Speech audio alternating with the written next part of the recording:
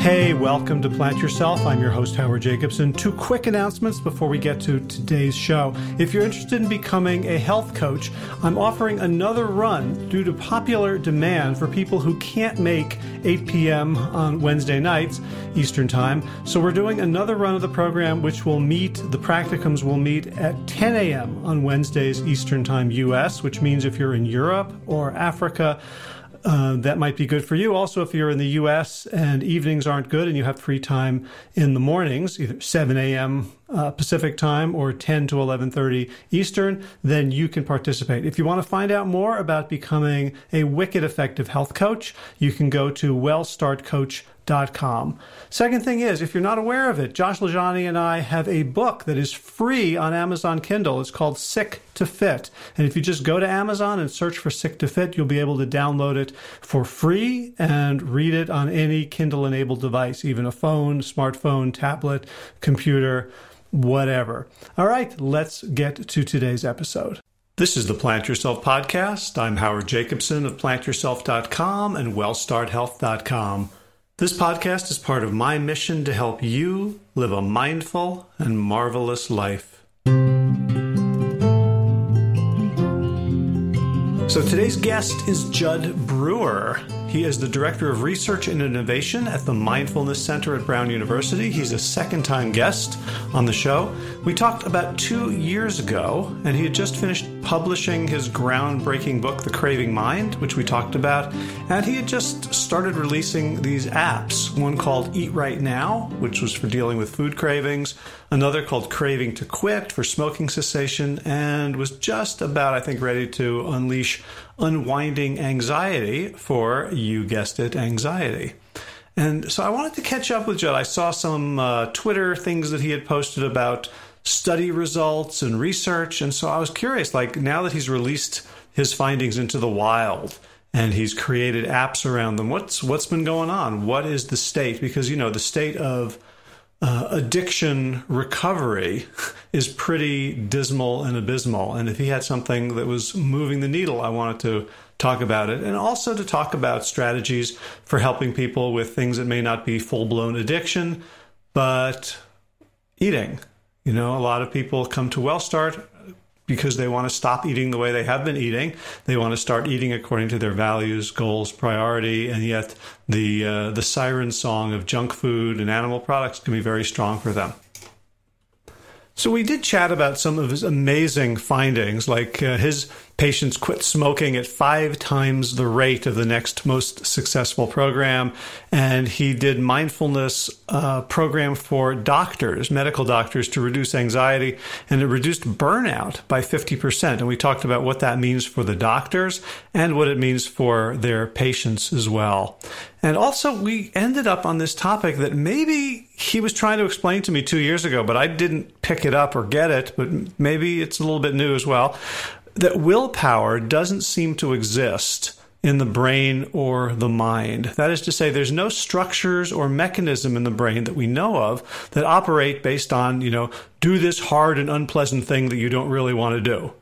And instead, they appear to operate on a very, very different and very, very simple and eminently hackable heuristic known as reward valuation. So I don't want to spoil it. We get into it in detail in the conversation. One quick thing, don't fast forward, just before we get to it, which is the new WellStart Coach training is going to begin in October. So we're giving ourselves plenty of lead time so we don't have to rush. If you're interested, check it out, wellstartcoach.com. If you are a medical professional looking to get better at helping your clients or your patients do what they say they want to do, if you are a coach and you'd like to add some wicked effective tools to your coaching tool belt so that you get predictable, effective results every single time, or if you're thinking about becoming a health and wellness coach, this is a great starting point. All right, with that out of the way, let's talk about mindfulness. Without further ado, Judd Brewer, welcome back to the Plant Yourself Podcast. Thanks for having me.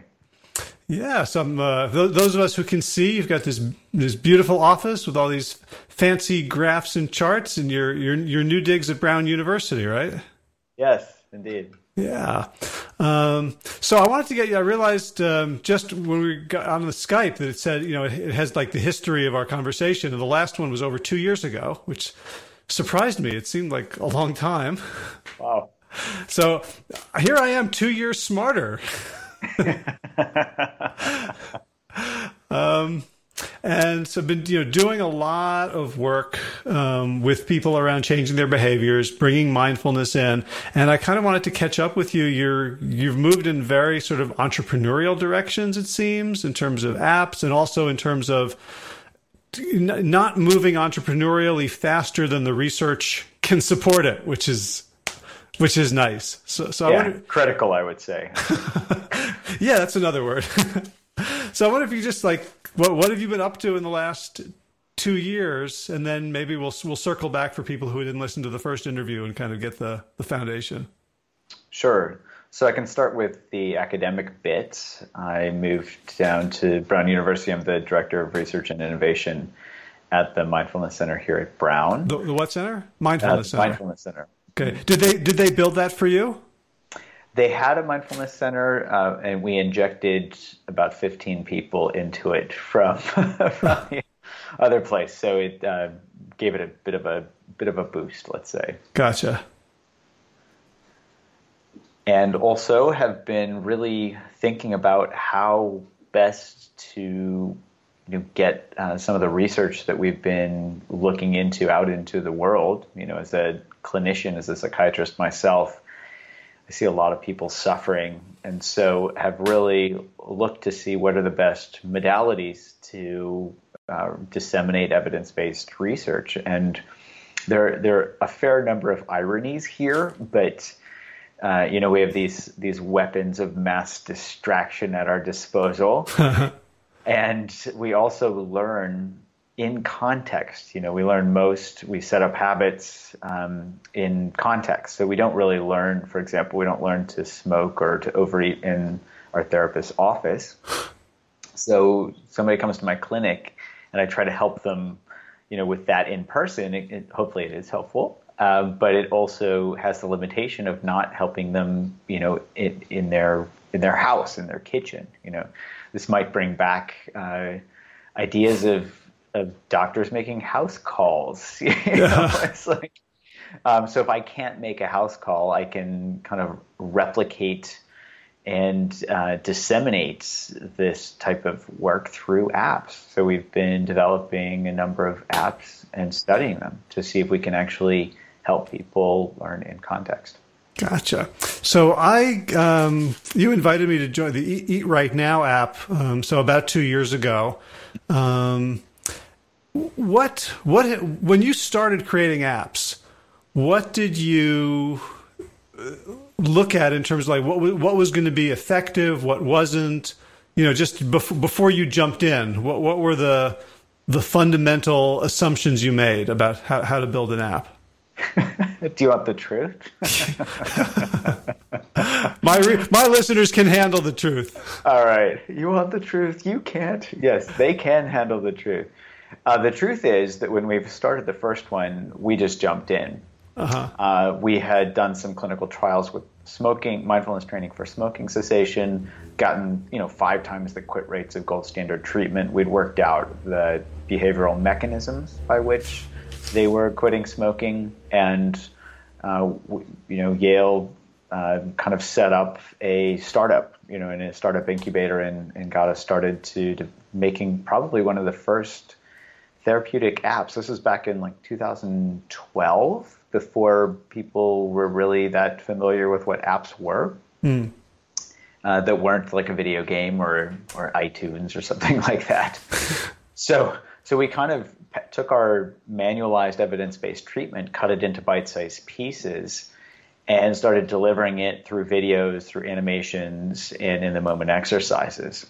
And at the time, we had a young CEO of our company, which is now called Mind Sciences, who was a documentary filmmaker. That was her background.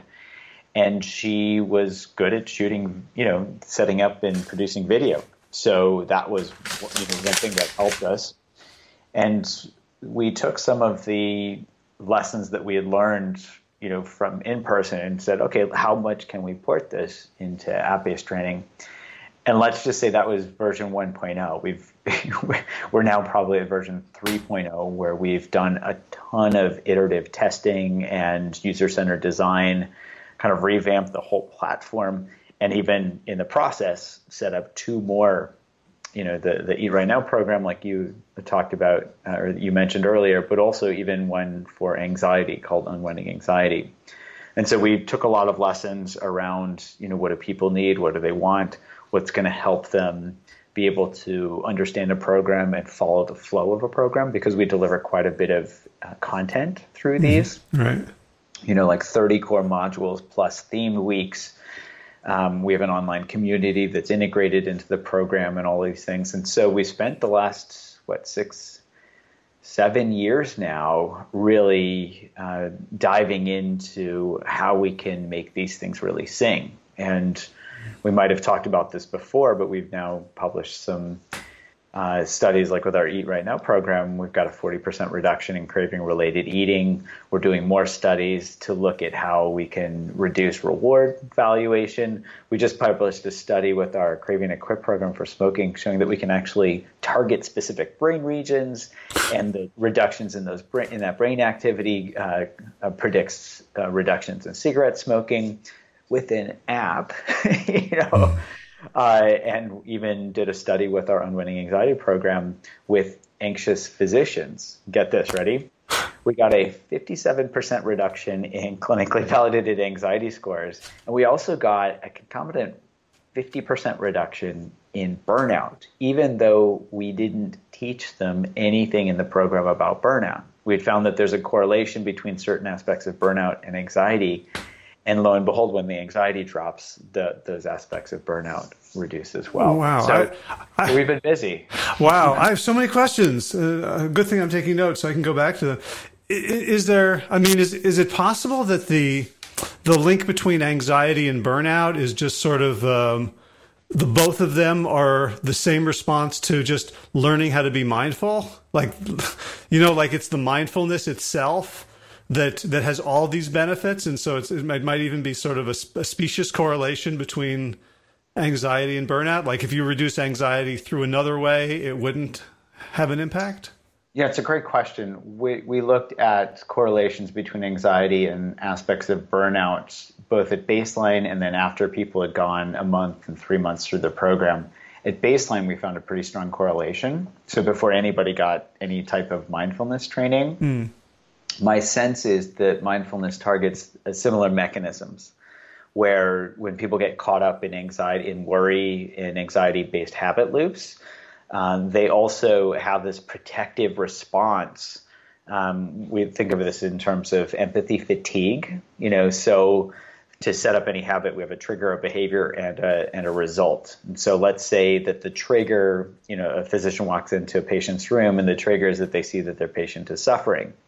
Because that is unpleasant, right, to see somebody suffering, their behavioral response might be to protect themselves, to close down as a way to, not get burnt out. Because imagine, empathizing with your patients 40 hours a week, you're basically suffering 40 hours a week. So the response is that they close down and become more depersonalized or callous. I think callousness is the current way that they're describing these Maslow burnout inventory items. And so that can loop itself into a habit, where they form a habit in the same way that they might learn to worry or to overeat or whatever. And so if we can target the same pathway and help people see that type of closing down is actually harming themselves and also not helping them connect with their patients, but also that through mindfulness they can actually learn a different way of relating to their patients, where they can have a compassionate response, where they don't have to worry about protecting themselves because they're not getting caught up in that reaction. It might reduce both anxiety and burnout as well. That's our hypothesis. I see. Because the way I've always thought about burnout is that your job is no longer meaningful, right? It's not just there's a lot of stress, but like, why am I even doing this? It's so hard and unpleasant, and so the checking out, the more you callous you are, the less meaningful the work has to be. I could certainly see that. And I don't want to speak for all physicians, but my sense is that physicians still feel like even when they're getting the beat down, that job is meaningful, helping people who are suffering. It's tough to make that not meaningful. I think some of the other aspects where they're out of, they don't feel like they have much autonomy. There's this whole electronic medical record fiasco where, people are spending more time responding to their computer because they're required to than being able to work with their patients. So there are a lot of things that can make the job feel meaningless, but the core reason that people are there hasn't changed. And I haven't seen this with physicians where they're just like, I'm sick of I don't like taking care of people anymore. I haven't seen that much unless somebody is like super burnt out and they just can't, they're having trouble relating to anything. Gotcha. But once they learn the mindfulness techniques to then be able to be aware of themselves and the other person, to sort of hold everything, then the EMR and all the BS becomes more manageable because it's counterbalanced. It becomes a little more manageable. It's interesting. We found that callousness scores drop by about 50%, but emotional exhaustion only dropped by about 20%. It was still significant, but it doesn't mean that suddenly, they're working fewer hours or their EMR has magically disappeared. So we even see a differential reduction in the different burnout scores based on, what we're seeing. And I think part of that might be related to when they can see that they can actually relate to their patients in a way where they're not suffering, the suffering is actually optional. It brings back meaning and purpose because they can, it feels good to connect with other people. And I think that helps as well. And I'm wondering if when the doctors have this realization, not just as a platitude, but as an experience lived, if they can then help their patients who are suffering. I think they can. I think they're more effective. At least I feel more effective when I'm not feeling, burnt down. Right. I mean, specifically around that lesson, that if if someone can see, like I run ultramarathons, and there are people who can run an ultramarathon, and I can see them in pain but not suffering. Like they're not whining, they're not complaining, they're not, asking the heavens why they were born. Whereas, that would be my default if I didn't have these role models. Yes, I think that's a great example, and I think there are some real parallels there. We can have pain without the suffering. That's why I love this equation, suffering equals pain times resistance. So if we're resisting the pain, our suffering goes up. If we're not resisting the pain is still there, but we're not suffering. We could even be, God forbid, enjoying the feeling of, really working hard. Yeah. So the resistance, though, feels like I'm keeping it at bay. And so how do you get people to take that first step into mindfulness, which is like, Judd, go walk into the fire. Do people like, no, like I'm good. Yeah, well, that's the natural response is, are you kidding me? That looks pretty painful. I think the first place to start, and I often see this, is when people have tried everything else. So often, people try to think their way through a problem. And I like, what's that Einstein quote? You can't solve a problem with the same consciousness that created it. Mm-hmm. So if we have tried all of the thinking remedies and none of them have worked, we're going to actually be open to trying something else. And that's where we can take a leap of faith, where we might see somebody who has benefited from mindfulness training, for example, or read a study where it's like, 40% reduction in craving-related eating. There must be something to this. And we take this leap of faith that says, okay, well, let me try this. Paradoxically, let me try this. And we see this a lot with our Eat Right Now program, where people, we say to people, this is not about dieting. This is not about trying to force yourself, because willpower doesn't work. It's actually probably an illusion. So go ahead and eat. And they're actually really afraid to just let themselves eat.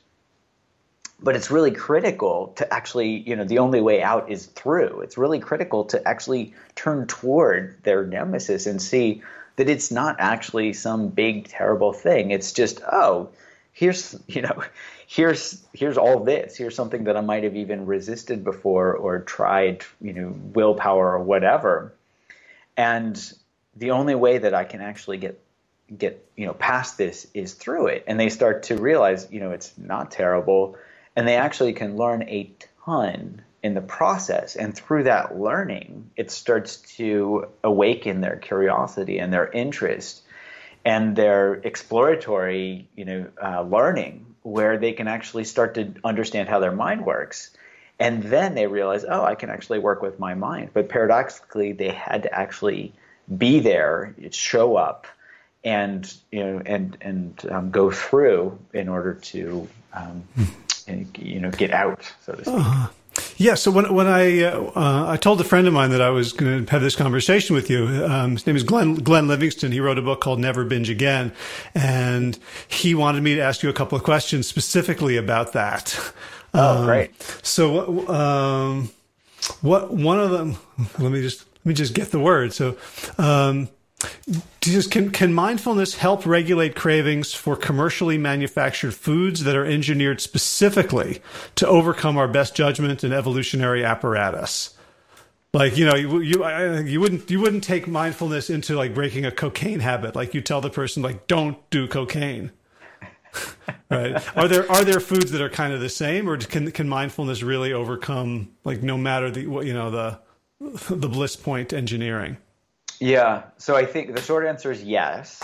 And the more elaborated answer is, food is different than cocaine or heroin or alcohol, let's say, because, it can be a mind-altering substance, but not in the same way that we get the same really large dopamine rush, for example, when we block the dopamine transporter with cocaine, or the same rush that we get from injecting heroin or something like that. When somebody is high, it's hard to be mindful. Okay. Now, I haven't met anybody that has been that high eating Oreos, for example. Uh-huh. But what we can notice is a couple of things. One, with that food, we can start to see in the moment what the results of eating that food are. So, for example, somebody eats a cookie, and the sugar makes them want to eat the cookie again. I'll give a personal example. Not too long ago, we had some friends over for dinner, and one of them is an amazing baker, and he bakes some fresh chocolate chip cookies. He brought them over for dessert. And I ate the first chocolate chip cookie, and it was delicious, and I was immediately reaching for the next one. Like, just totally, it's like beeline for the next cookie. I ate the second one, and it was like I was out of control, third cookie. Now, so I ate 3 cookies, and I probably I shouldn't say easily, because I couldn't easily stop at one. But when I looked back on it, and even in the moment, I was noticing that the second cookie didn't taste as good, and the third cookie didn't taste nearly as good, because my, the bliss point, so to speak, was being saturated. And so from that, I was actually just really paid attention to see what I could learn from that. And I actually became disenchanted with eating that many chocolate chip cookies. Okay. So here was something where we can actually take, an experience, and I could say, oh, bad Judd, you ate 3 chocolate chip cookies, But in fact, I could bow to it as a teacher and say, oh, wow, I ate 3 chocolate chip cookies. What the heck was my mind up to, and what can I learn from this? And since then, I actually laid down this pretty strong memory that reminded me what it actually felt like to eat that third cookie, and also what it felt like afterwards. It just didn't feel that good. So I became disenchanted You can think of it as the reward value has dropped, and when I eat cookies now, I'm much less excited to eat more than a little bit, because I very clearly remember what that reward value was, and I can kind of simulate, okay, what's it going to be like to eat this next cookie? What's it going to be like to eat this next bite? And that simulation, our brains actually, when we simulate doing behaviors, we actually draw heavily upon our previous behavior and the memories of those previous behaviors. And that's really what mindfulness can help us do, is to learn right in that moment what we're actually getting from a certain behavior, so that it doesn't necessarily change it in that moment, but it helps us learn for the next time. So I guess what mindfulness can do is help sort of jigger the calculus of pleasure now, pain later. Yeah, and even pain now. Yeah, like it adds like, oh, this is less fun than I thought it was going to be. Yes, right in this moment. So first cookie, great.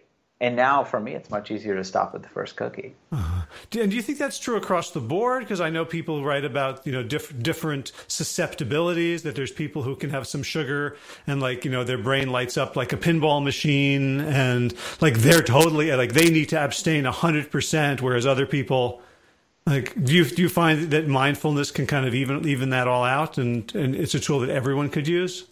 It's a really good question. So we see this in our Eat Right Now community. There's a lot of discussion around some people saying, I just can't eat any sugar because it is totally, makes me become a zombie, and I just eat more and more sugar.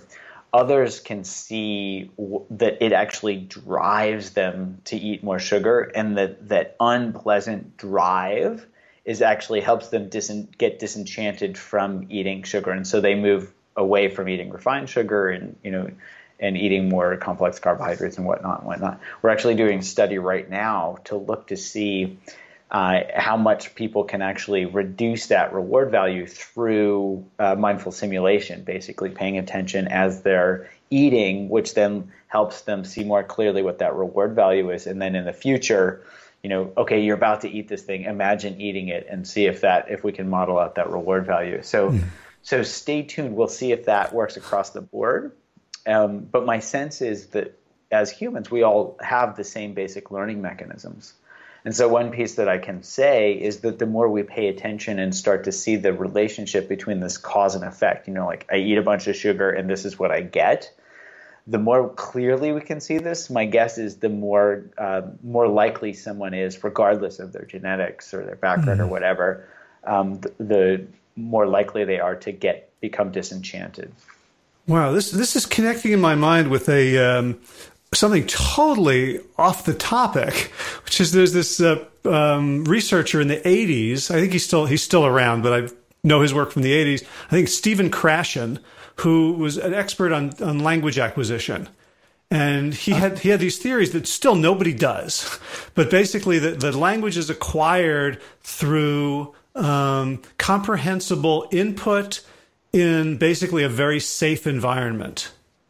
And I think what's coming to me is mindfulness creates the safe environment. Whereas if you're eating it and there's anxiety, then you're not getting the comprehensible input of the second and third cookies. Absolutely. So that makes so much sense to me. If you think, do you know Carol Dweck's work from about 30 years ago as well, where she talked about fixed versus growth mindset. And basically, when we're in fixed mindset, we can't learn new things. When we're in growth mindset, we can. And if you think about mindfulness, it helps us move from being stuck or contracted or closed down, like anxiety, right, leads to this closed down state. We can't learn when we're anxious. Can't remember anything except that we were anxious. But when we can bring mindfulness in and kind of help unwind that anxiety, it helps us open into a growth mindset so that we can actually be receptive to learning and even move into more interest-based curiosity, exploration. There's one other piece to it. So I think that makes a lot of sense. And I'll just add that there are actually two different types of curiosity. One is based on deprivation, which is a more closed down quality where it's like, oh, what's that piece of information? I can't remember. I'm going to go look it up. And so it kind of drives us to do that. Sound familiar? Motivated drive. That's just like, taking cocaine. Whereas the other is interest-based curiosity, which is much more open and has a very different vibe to it, and is probably more positively reinforcing from a completely different standpoint. Instead of driving something that says, you have to do this, it just, it's that out there exploring, being curious, enjoying the journey rather than having to, get something, get somewhere, have that destination in mind. Yeah, the other thing this is bringing up for me is a couple of weeks ago, I interviewed a woman, Adrienne Marie Brown, who's an activist who wrote a book called Pleasure Activism. And, sort of very, very unabashedly saying like pleasure, food pleasure, clothing pleasure, sex pleasure, drugs pleasure is important for people who want to be activists, that we reclaim it. And what she said, like, she spent her 20s doing all those things in an unhealthy way. And what she came to realize is like the key thing was, are you satisfiable? Right. Yes. And so what mindfulness brings in is this idea of like, it's like a satisfiability meter that gets turned online. Like all of a sudden there's a new switch, there's a new, gauge on your mental dashboard, that can make you happier than when it wasn't there. I think that's a really interesting point. And that actually lines up pretty nicely with the different types of rewards that we look at. So, for example, the typical market economy-based reward is, buy something, eat something, get something, right? It could be as simple as, I'm bored, I'm going to be restless, and so I'm going to go look at cute pictures of puppies on Instagram or something like that, right? Mm-hmm. So get something to be satisfied. Well, that's scratching an itch. There's that itch of restlessness that we scratch by, looking at cute pictures of puppies, which actually reinforces the process where we have to look at more. Same for eating. We eat to make ourselves feel better. We have to eat more. We learn that, it becomes a habit. Those are all based on a drive that is closed down, that's itchy, restless, motivated, that says, do this. That's really different than satisfaction. Does satisfaction feel closed or does it feel open? What would you say?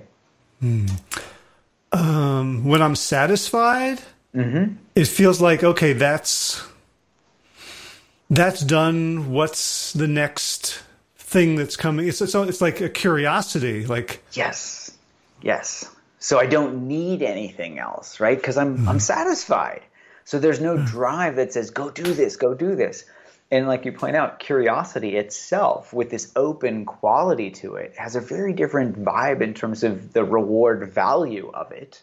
And even thinking, I like the word contentment. We can actually, as we pay attention, we can learn that we can actually be pretty content in most situations, even when we aren't out there getting excited things.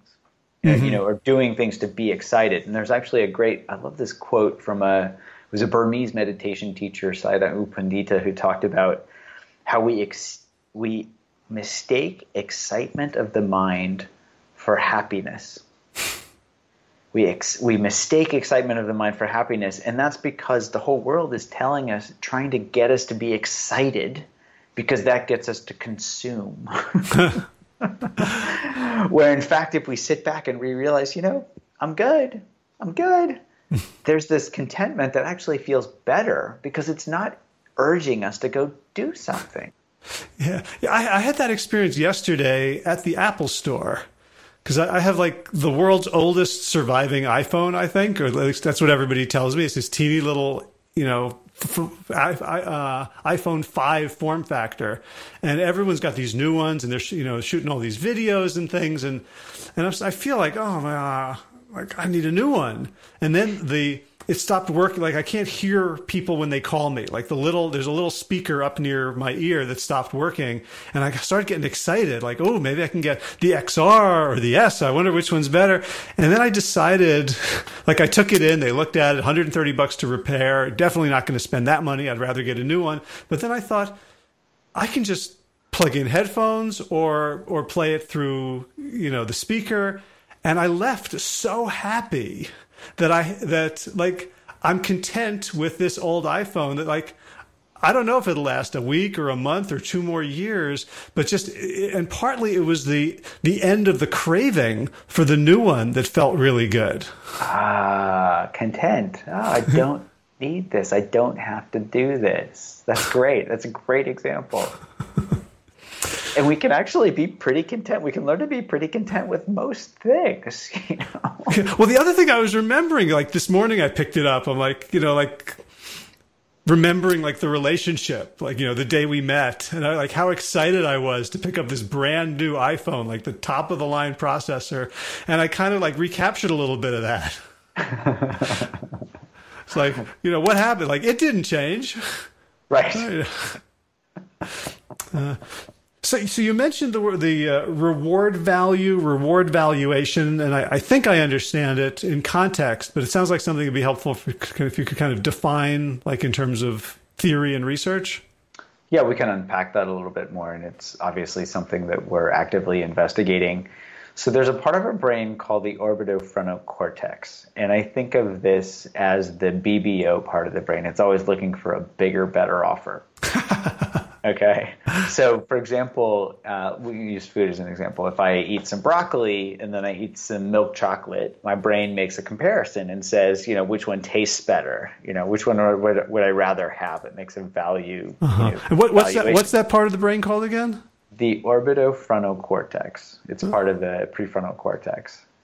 The OFC. Okay. So that's our like human part of the brain, like the recent bit. It is one of the youngest parts, yes. Okay. Youngest parts from an evolutionary perspective. Okay. And so you can imagine it sets up reward hierarchies. So for me, it's like broccoli and then milk chocolate and then dark chocolate, and then there's like dark chocolate with a little bit of chili pepper in it, and then there's this type of dark chocolate from this brand that has really smooth, and then this, and so I've got this whole hierarchy, my chocolate hierarchy set up in my orbitofrontal cortex. Okay, so what that does is helps us basically make decisions, because our brain is always looking for that bigger, better offer. And so when given an option, my brain, it says A or B, and it says I'll take B based on previous behavior. So what that does is really set up this whole framework for decision making and how we make decisions, from everything from eating to finding a mate. So we date a bunch and we say, this is, and finally, we might make a decision, or we might go with all the options that people have now, like they could never be satisfied because they can always swipe right or left or whichever direction on Tinder. And, it's like, oh, maybe there will be somebody else. Maybe I can find that bigger, better, bigger, better offer and never be satisfied.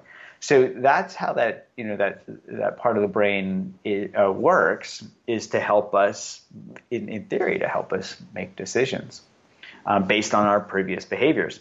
And so how that works and lines up with reward-based learning is that reward-based learning is based on rewards, not on the behavior itself. And so if we want to not overeat, we can't just tell ourselves to stop overeating, because obviously it doesn't work. But we can pay attention to the results. So, for example, for me with those 3 cookies, I can pay attention to the result of eating that third cookie to see, how valuable was that.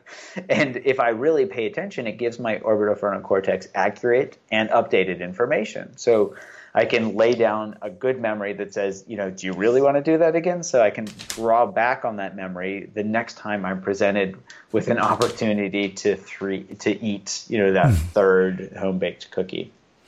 Gotcha. And so then it's not about willpower. It's actually being driven by this reward system that I've always thought of as my downfall. Yes. And in fact, willpower has been debated, and, back in ancient Greece, in the Parthenon, there's a relief of a rider on a horse, which is supposed to symbolize, this fight between reason and passion. It's like the rider is the reason trying to rein in this horse that's our passions. And so for a very, very long time, people have had this argument, but there's actually no neuroscience to suggest that we actually have willpower. I just met with somebody. There's a cognitive neuroscience scientist here at Brown named David Better, who's writing a book on this, and we were having this discussion. And I said, I really can't find in the cognitive neuroscience literature that people talk about willpower as a thing. In fact, people have they've gone down this hole, probably a rabbit hole around willpower depletion, where the evidence is somewhat equivocal. Well, it might be equivocal because they might be studying something that doesn't even exist. So how can you deplete something that doesn't exist in the first place? And the way that a lot of cognitive neuroscientists think about cognitive control is around gating functions and reward valuation and all this stuff. So there are a lot of factors that play into how we control things, but none of them talk about this as being some willpower-based thing, which I find fascinating. This is like we're studying Schrodinger's cookie. Right, Schrodinger's cookie. How many did Schrodinger eat? Wow, you could say willpower. It exists experientially for us, though, doesn't it? Like, here I am going to say no to this thing, and I can white knuckle some things, and like in our program, like we talk about. And maybe you're going to debunk this, and I'll have to go and make 40 new videos. But the idea of like anti-fragilizing yourself by winning fight-throughs, like don't wait in the car while your spouse goes shopping because you're afraid of the cookie aisle. But like when you think you can, like walk up to that aisle, walk past it, and then keep going, and like build the muscle of saying no. Do you think that's off the mark now? So we can study this, right? And we can look to see, well, what exactly is that quote unquote muscle of saying no? Is it based on, for example, what a lot of cognitive neuroscientists are studying is reward value. And this is actually what we're seeing in our Eat Right Now program and studying this as well, is can we give our brain a bigger, better offer? Like, does it actually feel good to quote unquote say no, to walk down the aisle and not buy whatever? So it doesn't mean walking down the aisle, doesn't exist, right? That's true, and not picking up the whatever is true. But if we actually look at the circumstances and what's happening, we can dial down into say, well, what actually supported cognitive control in that moment? Does it feel good to walk down the aisle and not buy the food? And if so you could even formulate a hypothesis. If so, if somebody really pays attention to the reward value, the next time they walk down the aisle, they could go and remember, what did it feel like last time when I didn't buy these cookies? Oh, it felt good. And that could actually reinforce the process even more through tapping into the specific mechanisms that might actually be driving the process. Gotcha. This reminds me of Dan Ariely's concept of benign masochism, like which he sees in triathletes and endurance athletes. Whereby we're front shifting the reward to look at me, I'm such a badass. Yeah, because we frame it in terms of like you're going to win a cage match instead of getting mugged by these foods. And so I think there is this feeling of this is pleasurable. This denying myself pleasure is pleasurable. Yes, it's rewarding. Feels good. That's so cool. Cool. What else? I guess the other thing I was thinking is that what mindfulness, I guess, can do in terms of shifting, and you wrote about this beautifully in The Craving Mind, and it's part of the early videos that I watched for Eat Right Now, is when you're practicing mindfulness, you can catch yourself earlier and earlier and earlier in that habit loop, as opposed to the dog poops on the rug and you come home 4 hours later and yell at it and it has no effect, versus like clicker training to intercept the behavior right when it happens. Is that sort of how you see mindfulness changing the reward valuation? Yes, and I think it can actually change it in multiple ways. So we have the power of memory where we can actually kind of play the tape back and say, what was the cause and effect relationship back then? So if for example, if we ate 3 cookies and then we got a stomach ache later, we can actually play the tape backwards and say, oh, wait a minute, that actually didn't feel that good. so that we can actually still learn from previous behaviors, even after they're over. So we can actually look afterwards, retrospectively. And as long as we can draw up what it actually feels like, that felt sensation is what helps to lay down memory so that we become less enchanted in the future. So we can look afterwards. We can reflect on our behaviors. We can look during the behavior, like as we're doing it, like the clicker training that you're talking about. We can say, well, what am I getting from this right now? And both of those build up to then being able to reflect on it before we do the behavior. When we're about to reach for the cookie, we can say, you really want to do that? And we can recall those previous experiences. So I would say as humans, we have this unique ability to go back and remember previous behaviors that can actually help the formative process of learning in the present moment and for the future. But it sounds like we have to remember them in a specific way. Like I lurk in a Facebook group for weight loss that is a very sort of sad, unsophisticated place. And I have to keep my mouth shut all the time because I just want to learn and, market research. And people there are aware that they're overeating or eating the wrong foods or is making them miserable. There's a lot of shame. Like if learning worked that way, if you could just look back and go, oh, I shouldn't do that. There wouldn't be any alcoholics. There wouldn't be drug addicts. There wouldn't be overeaters. Right. But they're remembering it in terms very cognitively. There's a lot of shame or guilt. So when you say felt sensation, like what differentiate that from the guilt? Yeah, I think of this as in our head. We can be up in our head and this is the shoulds, right? We should all over ourselves. I shouldn't do this. I should do that. That's not actually what drives behavior. This is also probably another suggestion that willpower isn't really what drives all of our behavior, because we're like, oh, I should do that.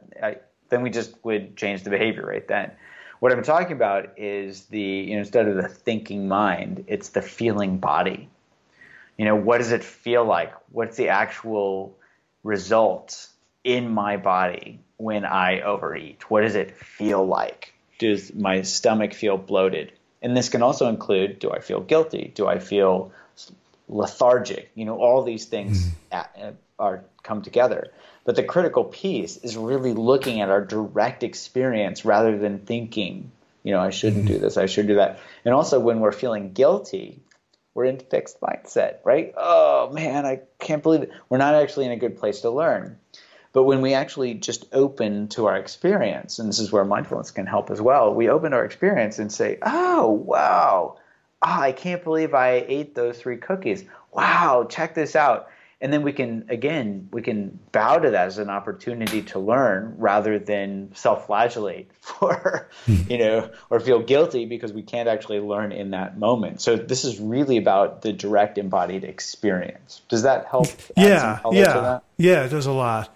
So in the last few minutes before we let you commute home, I want to hear how this is going into the marketplace. And I was especially thinking about that when you're talking about reducing burnout by 50%, reducing callousness by 57% in doctors. I'm thinking every med school, every hospital, every practice in the country should be doing this. So you've got these apps. What's the acceptance of them, the dissemination? What are any barriers to them?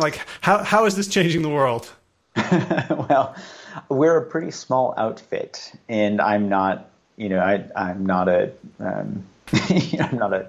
well, I guess I am a bit of an entrepreneur because it's just been really, ever since I was a kid, I was interested in, how do we do stuff and how can we get stuff out there. But we have a pretty small team at Mind Sciences that's working on this. So we've largely taken a grassroots approach. And our aim was to start with a couple of simple things, like make sure the science is solid, make sure the science is really solid, and then also provide a really good user experience. And so if we can build something that people just love, then they're going to tell their friends about it. And so largely that's been the approach is word of mouth, where we do the clinical studies, we publish those. I might write a blog for Psychology Today, or do an op-ed here or there, or do a podcast, and people hear about it and they try the programs. they look at our science, they say, wow, this is pretty solid. And they try the program and they say, wow, this is really helpful. And then they're so excited about it, they tell their friends. So we've largely taken that approach. It's been interesting. We've seen a lot of physicians and clinicians, like nutritionists, psychologists, health coaches, who've been really excited about these programs because this helps them do their job better. The busy primary care clinician has, 7-8 minutes to see somebody. And so somebody comes in with a bunch of anxiety and they don't, there aren't great medications for that. Benzodiazepines are addictive, all this. They can actually recommend our Unwinding Anxiety app, send somebody out the door, and somebody can come back 3 weeks later transformed. I remember one physician saying she had offered an SSRI to one of her patients plus our Unwinding Anxiety app. The kid it was a relatively young person, like 18 to 21, something like that. He came back 3 weeks later, said, I didn't want to take the Zoloft because, but I tried the app and like his depression was like significantly better. His anxiety was significantly better. And so when we get those little situations like that, where, a clinician spends 5 minutes with a patient and the patient comes back transformed, thanking their clinician, that seems to be something that is really helpful for folks, where we can help. It's a win-win. The clinicians win because they've helped their patient. It feels good for your patient to be doing better. And also the patient goes out and is really excited. I just learned about a preacher in a church, like a very large church. I think it's called Crossroads or something, who in one of his sermons, he talked about our Eat Right Now program because his physician, he tried the dieting and the yo-yo dieting didn't work. And then his physician said, hey, why don't you try this app, this Eat Right Now app? And the guy was 3 or 4 weeks in and he was so excited about it. He put it into his sermon that told a bunch of people about it. So that's largely what we've been relying on, is to make something that's really good, make sure that the science is there, and then, get it out to clinicians. We've even created a free healthcare provider course where clinicians can learn about mindfulness, learn about the evidence, learn about habit change and things like that. And as part of that, they can learn more about the apps. They can get free CMEs through Brown, all this stuff. So we're actually really seeing if we can support clinicians in this way. Because the supporting of them in helping their patients actually spreads the word and gets the apps out there as well. That's really smart. So you mentioned at the beginning the irony of using the weapons of mass distraction. So I'm wondering, do you feel like, are there compromises to be made? Like your app is sitting there on the screen surrounded by like 19 other apps that might be flashing. They might have the little red numbers on them. Like, how do you get people to continue to interact rather than, I just, I did it for a day or two and then I forgot about it and I'm just scrolling Instagram? Yeah, the aim is to give them a quick win, so to speak, where they can actually learn something about their mind immediately. So we want them to go away from the first interaction having learned something. And what's it feel like when you learn something? It feels good. So we give them a 0-calorie reward with all of these programs. And the idea is that we start there and then we build from there. And so we help people, we give them the ability to tap into intrinsically motivating and intrinsically rewarding behaviors that are always available that they didn't notice that they had, like curiosity, kindness, generosity. And so the more we can build those in, the more they're going to see that this is actually a bigger, better offer than playing, Angry Birds or whatever the latest video game is, because that just leaves us depleted, not satisfied, wanting more. Whereas, as you talked about earlier, we can find the satisfaction that comes with learning something about ourselves, that comes with connecting with others, that comes with being kind to ourselves in terms of, not eating that third cookie, or letting go of the worry habit loop that we've had forever. So our aim is to really build those intrinsically motivating rewards and help people see that they can actually tap into these pretty easily. And how about the research changing the face of sort of, cutting edge academic understanding? Because it feels like, excuse me, this past decade has been the decade of grit, of, willpower, of all these, autobiographies of people, like the sort of a militaristic approach to self-improvement. Do you feel like you're making headway, or are other people coming around to this? People are starting to, and I think we're seeing this in the cognitive neuroscience field, where they're not talking about grit. They're like, what's grit? We don't find this in our models. So I think while those books sell well, and people, it's a great idea. It's a great heuristic to think, oh yeah, I'm in control. I'm the master of my own destiny. Now, it doesn't mean that we aren't, but we can actually be more a master of our own destiny. We actually know how our minds work. So I think the next step with this, as we see these things, not live up to their promise, for example, cognitive behavioral therapy, gold standard treatment for National Institute on Drug Abuse. If you look at the quit rates for cocaine, for heroin, for alcohol, for any drug, they're really not very good. And I say this as an addiction psychiatrist. I wish we had better treatments. So whereas people are looking to, well, what's the next generation? And I think they're really looking mechanistically instead of heuristically to say, what actually is going to affect behavior change. And that's where we're excited. We're pretty well positioned there because we're seeing this, 40% reduction in craving-related eating, 5 times the quit rates of gold standard treatment for smoking cessation. So when we get at mechanism and you compare that, and again, many of our studies are compared to gold standard cognitive therapy, we got 5 times the quit rates for smoking compared to cognitive therapy. So when you take these head-to-head, the next generation is going to be mechanistically based, and it's, the outcomes are just going to be better. So I think that's going to be the next decade is, science changes every 10 years as we learn more and more and more how our minds work. And it'll be really interesting to see people come to grips with, the fact that they might not be in as much control as they wanted to be.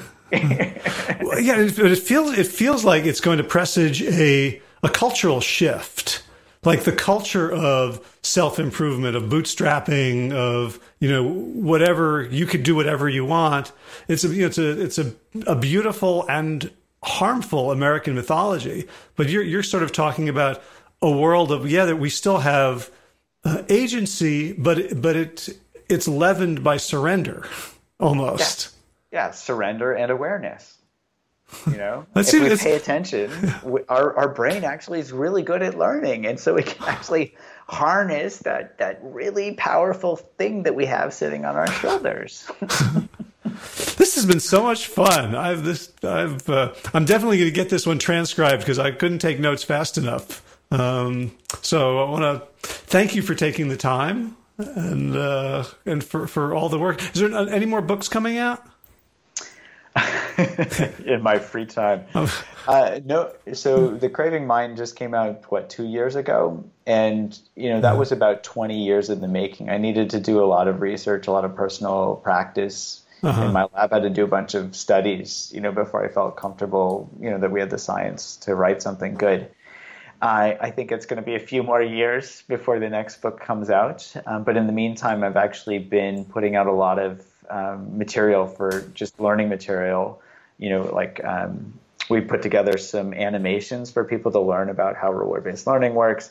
I'm starting to put out more stuff around curiosity, this healthcare provider course, online video delivered content. So we're actually trying to meet people in the Instagram age. I certainly love to read books, but some people like to get their information through videos, through podcasts, through listening to things. So we're starting to put things out that way through my website. It's just drjud.com, drjud.com. Ooh, so that's good. 5-letter.com. That's impressive. Good. Yeah. So if anybody's interested in, learning about our healthcare provider course or about any of these other things, they can just go there. Okay, great. So you offer the course for healthcare providers, and now there's 3 apps for smoking, eating, and anxiety. Anything else going to hit the market in the next few months? Not in the next few months. We're really working on refining the user experience even more. We wanted to really sing, Okay. and then then we'll move on to the next. Awesome. Well, again, Dr. Judd, drjud.com is the place where people can start exploring all the different rabbit holes. And thank you so much. I still want to ask about all the scribbles, but you got to go, and my brain is full, and I'm curious and content at the same time. Perfect. So, Judd, thank you so much for everything and for sharing the hour with me today. Thank you. This was a lot of fun. Okay, take care. All right. I hope you enjoyed that conversation with Judd Brewer. And if you're interested, of course, check out his book, The Craving Mind, and also his apps. I started redoing actually, Eat Right Now, which I had begun, and then I got busy. But, I was kind of looking at it from a professional standpoint, like evaluating it. But I realized once I gave it 10 minutes, it was really helpful for me personally and individually. So check those out in the whatever app store is app appropriate, for you, and let me know what you think. So if you enjoy this episode, one way to help show your support is to leave a review on Apple Podcasts or Stitcher or wherever you get your podcasts. Another way is to become a patron of the show, which you can do over at patreon.com. Just search for Plant Yourself. And as I like to remind people, this show is free for everyone and supported by those who can afford it. So if you are in the fortunate latter group, I would love for you to put your shoulder to the wheel and help us move this mission forward. So for more information about WellStart Health, we start new cohorts pretty much every 2 to 3 weeks these days. Check out wellstarthealth.com. We do incorporate a lot of the methodology that Judd talked about today, especially in our famous FAST assessments, where we get down below the feelings into sensation. I talk a lot about this in the Facebook Lives that I've been doing daily. By the way, if you're not aware of these, I've been doing these for about 3 weeks. Every weekday, a Facebook Live, usually between 10 and 20 minutes of our best stuff at WellStart, just sharing it publicly. Sometimes just me, sometimes with Sarah Bofinger, one of our coaches, sometimes with Josh and other coaches. And I think they're useful. You can interact with me live. And the way to do that is to be on Facebook and either be a fan of the Plant Yourself page, and you can check for notifications. Easier is to become a member of the Sick to Fit group, which you can search on Sick to Fit and find it on Facebook and join that. I think that's a little bit more responsive in terms of giving you those notifications. Alternately, I figured out a way, thanks to tech guru and chef and cookbook author extraordinary Kathy Hester, of simultaneously broadcasting to YouTube Live. So if you are a subscriber on the Plant Yourself channel in YouTube, which you should be, because that's where I post all the interviews, where I get video as well as audio, so you can see people's smiling faces while we talk. But if you want to catch my lives, you can do so there as well. And I believe I will see your questions and comments in real time. So if you want to find out more about Judd and follow some links to his work, you can do so at the show notes for today's episode, which is plantyourself.com/337. In garden news this morning, I pulled out a whole bunch of tomato plants, cherry tomatoes and one full tomato that were just done, and a bunch of squash. And we're still at that stage where I can stare at the grapes, but they're not getting any bigger or plumper. I don't know if it's because of the rain or if they're going to stay small, but fingers crossed that in the next month we will have a juicy and bountiful Scuppernong grape harvest. In running news, did a long walk with Mia on the Tobacco Trail, say 8 miles of walking, almost 2 hours and 20 minutes, which was fun. And I discovered that 8 miles is 8 miles, that whether it's walking or jogging or running, 8 miles will take it out of you. I kind of felt like 8 miles of walking would be a piece of cake, but it was not. So new learning for me. And the foot's still a little iffy, so I'm resisting the clarion call of races and running fast and giving the thing time to heal. So thanks, of course, to Will Ridenhour for allowing me to use his beautiful song Sabali Dawn, the Dance of Peace. Check out willridenhour.com for more of his beautiful music. And of course, thanks to all of you Plant Yourself podcast patrons. Got a couple of new names today. Ready? Kim Harrison, Lynn McClellan, Anthony Disson, Brittany Porter, Dominic Mara, Barbara Whitney, Tammy Black, Amy Good, Amanda Hathaway, Mary Jean Wheeler, Alan Kennelly, Melissa Cobb, Rachel Burns, Christine Nielsen, Tina Scharf, Tina Ahern, Jen Volkanovsky, David Bizek, The Mysterious Michelle X, Elizabeth Feldman, Victoria Dolan, Nova, Leah Stoller, Alan Christensen, Colleen Peck, Michelle Entry, Josina, Julianne Rollins, Stu Dominic, Sarah Durkis, Rhonda Circus, Kelly Cameron, Pedersen, Leanne Peterson, Janet Selby, Claire Adams, Tom Franzik, Jeanette Bennett, McGill, Sarah David, Donnie, Blair, Cyber, Durona, Vizo, Joe, and Carol, Argentati, Jody Frieser, Ed Funderburg. Misha Rosen, Michael Warbeck, The Equally Mysterious, Tracy Z, Alicia Lemmers, Rebecca Hughes, Val Linneman, Rhymes with Cinnamon, Nick Harper, Stephanie Holmes, Martha Berger, Nicole Ramsey, Susan Ahmad, Molly Levine, The Inscrutable, Harry R., Susan Laverty, The Panda Vegan, Craig Kovic, Adam Scharf, Karen Burry, Heather Morgan, Ashley Corcoran, Kelly Machia, Deanne Norton, Bonnie Lynch of Plant Happy Oregon, Sabina Kurtzels, Nigel Davies, Marion Blum, Teresa Copel, Shell Rootless, Julian Watkins, Breed O'Connell, Brian Sheridan, Shannon Hirschman, Kate Rosalind, Ayat, Julie Lang, Home Hedegard, Isa Tuzin Wak, Connie Hainline, Aaron Curry, Alicia Davis, Aviva Lael, Heather O'Connor, Carolyn Jensen, Sherry Orlikoski of Plant Powered for Health, Karen Smith, Scott Morani, Karen and Joe Crabtree, Tanya Lewis, Kirby Burton, Teresa Carell, Kevin McCauley, Elizabeth Rothschild, Kelly Baker, Miracle, Ann Jesse, Cheryl Dwyer, Jenny Hazelton, Valerie Peltier, Peter W. Evans, Colleen Harrison, Justine Divitt, Joshua Sommermeyer, Dennis Bird, Darby Kelly, Lori Fanny, Linnea Lundquist, Valerie Hummel, Deb Casilla, Emily Iaconelli, Levy Wallach, Rosamund McAtee, Emma Corney, Stephen Lena, Patty DiMartino, Mike and Donna Kartz, Deanne Bishop, Bill Brielf, Gunter Schmidt, Marjorie Lewis, Kelly Mould, Patricia Adams, Ian Kramer, Nancy Sheldon, Lindsay Bayshore, Gunmarie Hagen, Tracy Gullidge, Laura Heaton, Meg from Mama Says, Rochelle Kennedy, Joan Borstein, Diana Goldman, Stacy Stokes, and Ben Savage for your generous support of the podcast. That's it for this week. As always, be well, my friends.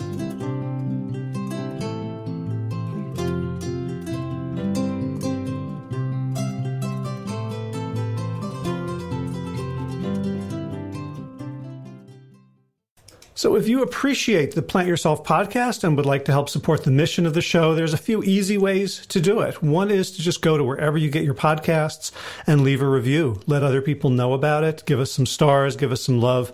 And that really helps us be found by more people. Something else, of course, you can do is let someone know about this podcast. Someone who you think would benefit. Send them maybe a couple of episodes that you think would pique their interest, or just ask them to subscribe in general. And third, you can join arms and become a patron, a financial supporter of this show. You may have noticed that there's no advertising in the show, and it's free for everyone, and it's supported, paid for by those who can afford it. So if you would like to make a one-time contribution or an ongoing monthly pledge, you can do so at plantyourself.com/gift. All right, time for thanks. Thanks to Will Ridenhour for allowing me to use his beautiful song, Sabali Dawn, the Dance of Peace. You can find more of Will's music at his website, willridenhour.com. And of course, thanks to all of you Plant Yourself podcast patrons. Kim Harrison, Lynn McClellan, Anthony Disson, Brittany Porter, Dominic Mara, Barbara Whitney, Tammy Black, Amy Good, Amanda Hatherley, Mary Jean Wheeler, Ellen Kennelly, Melissa Cobb, Rachel Behrens, Christine Nielsen, Tina Scharf, Tina Ahern, Jen Volkanovsky, David Bizek, The Mysterious Michelle X, Elspeth Feldman, Leah Stoller, Alan Christensen, Colleen Peck, Michelle Andrews, Josina, Sarah Durkis, Rhymes with Circus, Kelly Cameron, Wayne Pedersen, Janet Selby, Kara Adams, Tom Franzik, Jeanette Benham, Gil Sarah, David Donahue, Blair Cyber, Torona Vizo, Gio and Carol Argentati, Jody Friesner, with Ann Thunderberg, Misha Rosen, Michael Warbeck, The Equally Mysterious, Tracy Z, Aviva Lael, Alicia Lemus, Rebecca Hughes, Val Linneman, Rhymes with Cinnamon, Nick Harper, and Martha Bergner, Susan Ahmad, Molly Levine, The Inscrutable, Harry R., Susan Laverty, The Panda Vegan, Craig Kovic, Adam Scharf, Karen Burry, Heather Morgan, Kelly Machia, Deanne Norton, Bonnie Lynch of Plant Happy Oregon, Sabina Kurtzels, Nigel Davies, Marion Blum, Teresa Copel, Julian Watkins, Breed O'Connell, Shannon Hirschman, Linda Ayat, Home Hedegard, Isa Tuzawak, Connie Hainline, Aaron Greer, Alicia Davis, Heather O'Connor, Carolyn Jensen, Sherry Orlikoski of Plant Powered for Health, Karen Smith, Scott Morani, Karen and Joe Crabtree, Tanya Lewis, Kirby Burton, Teresa Carell, Kevin McCauley, Elizabeth Rothschild, Ann Jesse, Cheryl Dwyer, Jenny Hazelton, Valerie Peltier, Peter W. Evans, Colleen Harrison, Justine Divitt, Joshua Sommermeyer, Dennis Bird, Darby Kelly, Lori Fanny, Linnea Lundquist, Valerie Hummel, Emily Iaconelli, Levy Wallach, Rosamund McAtee, Dan McCorney, Stephen Lehman, Patty DiMartino, Mike and Donna Kartz, Deanne Bishop, Bill Brielf, Gunter Schmidt, Marjorie Lewis, Kelly Molden, Tricia Adams, Ian Kramer, Nancy Sheldon, Lindsay Bayshore, Gunn-Marie Hagan, Tracy Gullish, Laura Heaton, Meg from Mama Says, Rochelle Kennedy, Diana Goldman, Stacey Stokes, Ben Savage, Michael Kay, Holly Butler, Diana, David Hughes, Connie Rogers, Claire England, Sally Robertson, Param Ganchi, Amy Daly, Brian Tourville, Mark Jeffrey Johnson, Josie Dempsey, Karen Schmidt, Pamela Hayden, Emily Perryman, Olga Sidorowska, Allison Corbett, Richard Stone, Lauren Vaught of Edible Musings, Aaron Hasty, Sean Owen, Sagar Nayak, Erica Piedra, and Danielle Roberts for your generous support of the podcast. That's it for today. As always, be well, my friends.